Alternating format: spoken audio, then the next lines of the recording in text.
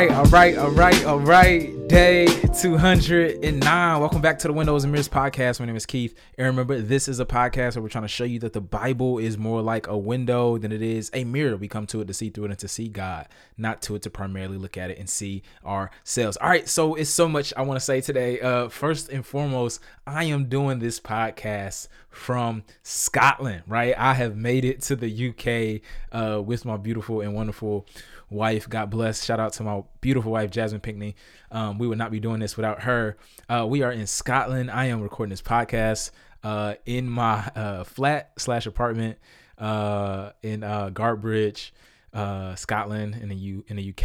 I'm here to do a PhD in Hebrew Bible Old Testament, and I'm just so excited that I'm actually doing this, right? And yeah, get to tell you about Ezekiel today. So yeah, man, just wanted a life update. For more on that journey and what this is like, I would advise you to subscribe to the Patreon, right? Where I will be sharing much more in-depth details, pictures, videos, podcasts with the Patreon about how this thing is actually going and how it will be going.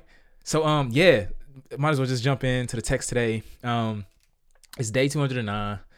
We're starting the book of Ezekiel, and yeah, Ezekiel, we're moving right through the Old Testament. We're almost done with the Old Testament. Ezekiel is the third and final major prophetic book of the Hebrew Bible, right? So Ezekiel is this prophet priest who is prophesying to the exiles in the Babylonian kingdom, right? So Ezekiel is in exile. He gets this message in exile, right? And so his name means God strengthens, right? God is going to strengthen him to proclaim this message of prophecy to the exiles. Now, Ezekiel is prophecy, but this book, in terms of genre, is also something called apocalyptic literature, right? So apocalyptic literature is basically, as one scholar says, it's intended for a group in crisis with the purpose of exhortation and or consolation by means of divine authority, right? And so all he's doing is receiving this revelation from God and giving it to a group of people who are in crisis. Now, there are some features of apocalyptic literature that I'm going to go through really quick. But when you think of apocalyptic literature in the Bible, it is books like Daniel, it is books like Revelation, and it is books like Ezekiel, right? It is also books in the Second Temple period, that is the period between the Old and New Testament, books like Fourth Ezra, right? They all have the same kind of themes and structure. And you see in these books a ton of imagery, really odd scenes. It is highly symbolic.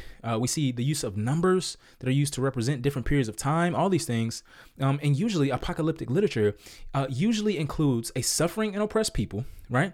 It usually includes a people who were in captivity to a powerful foreign ruler, right? It reminded the audience that there was a higher power in charge, right? And that this higher power, the Lord, right, was on their side, right? And so in one day, according to this literature, one day in a final event of judgment, all will be made right. And so the last days will come, according to this literature, and the kingdom of God would be revealed, right? So this is all characteristics of apocalyptic literature. And if you read the books of Ezekiel and Daniel and Revelation, sometime you'll see just how similar they are. And they actually, this for free too, Revelation, he uses Ezekiel a ton. Like he uses so much imagery. He quotes from it. He alludes to it. He echoes it, right? And he pulls on it a ton to proclaim his revelation as well. Now, for the book of Ezekiel, though, three main parts. And then this could get really long, but I'm gonna just be really brief here. Three main parts: 1 to 24, prophecies of judgment against this rebellious house, Israel. Right? It is prophecies by Ezekiel to Israel about how they are in a rebellious house and that how they are spiritually dead. Right? 25 to 32. Chapters 25 to 32 are prophecies against the nations, right? The Lord is not just the Lord of Israel, but the Lord of the nations as well. And then 33 to 48, you have oracles and prophecies of restoration, right? Prophecies of restoration. And so jump into the text finally.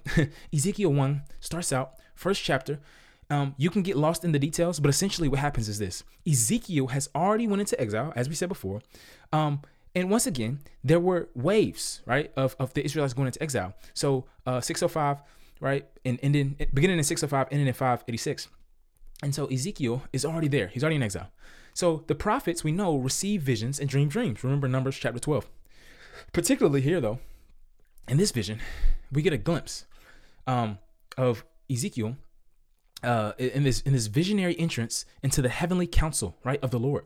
And this is one of the marks of a true prophet. Every true prophet was caught up into the heavenly council, the divine council, the heavenly places of the Lord, right? And we talked about this some with Jeremiah, but prophets must be caught up into the glory presence of the Lord. Why? To receive heavenly revelation from the Lord, right? So they can receive the revelation from the Lord and then preach it to the people. And so in this vision, he sees, right? He has this vision. He sees one like an Adam or a son of man or a human being, right? Sitting on the throne of God. And the throne is surrounded with these really weird creatures that are known as cherubim, right? And they are always in the presence of God. If you go back to Genesis chapter 3, 3:24, I believe, you have the cherubim guarding the way to the Garden of Eden after Adam and Eve get kicked out. Now, so he sees this, he sees the throne, and they usually were meant to enforce divine judgment. And so he sees this vision of this throne and these cherubim surrounding it, indicating that this one would bring divine judgment. Now, nonetheless, the text says this was the appearance of the likeness of the Lord's glory. When I saw it, I felt face down and heard a voice speaking.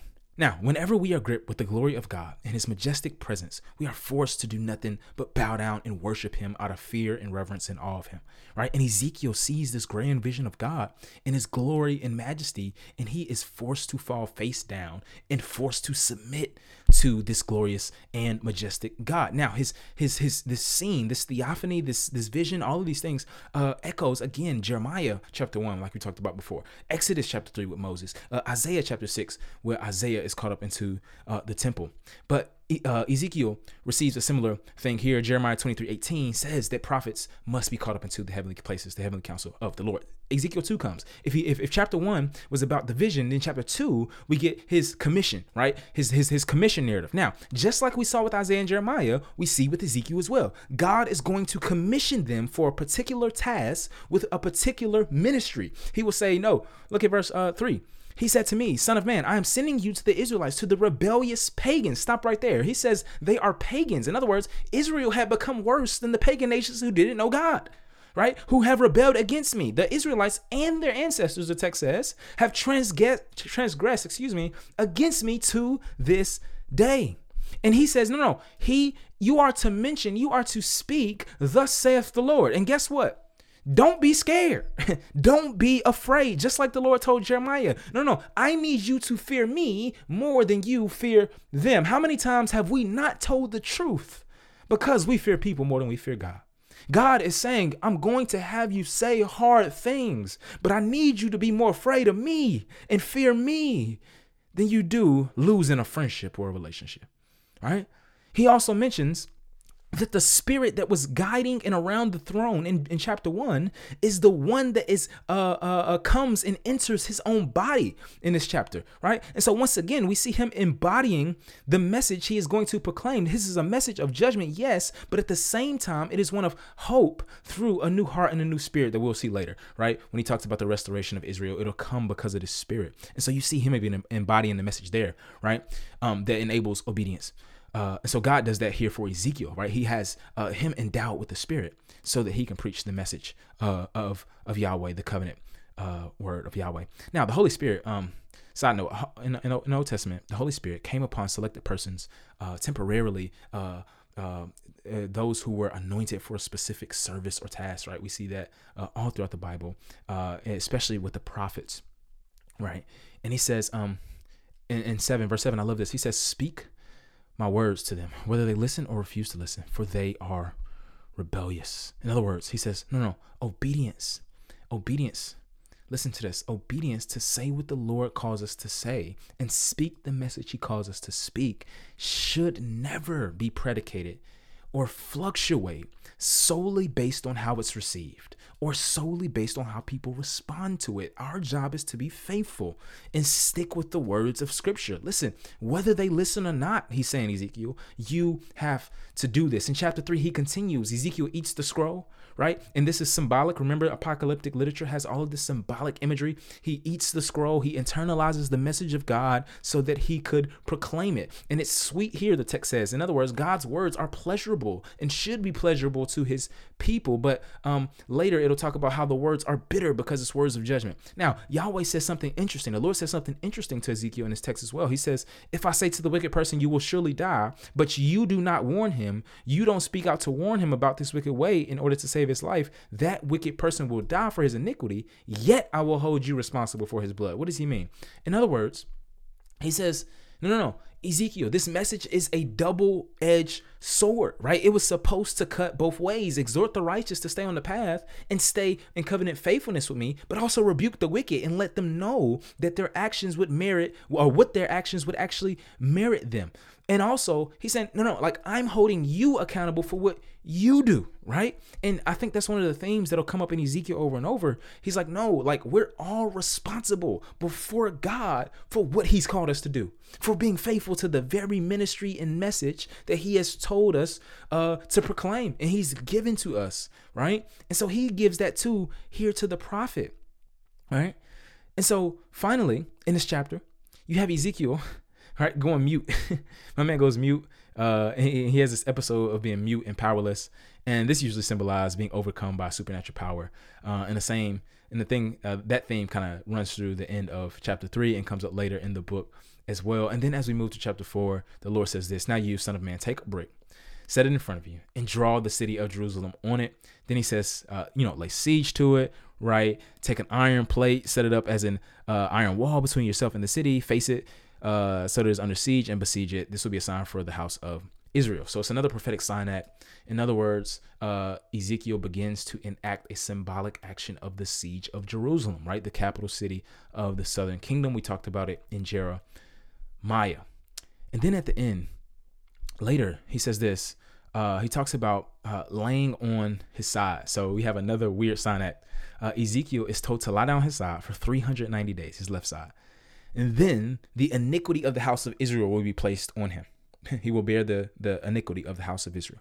Then he's to turn over on the other side, right? The right side, and lay on that side for 40 days, right? And the iniquity of the house of Judah will be placed on him, right? And what the text says is that each of these days symbolized a year. Now, many people have speculated about what this means. It is a lot of divergent interpretations, but I will say this. Some say, hey, Ezekiel is told to lay on his side first for 390 days, which symbolized 390 years, right? To calculate the 390 years backwards from 586 BC, when Judah was sieged by Babylon. If you go back 390 years, you make it to 976 BC, right? That's when, guess what? That's when Solomon finished the temple.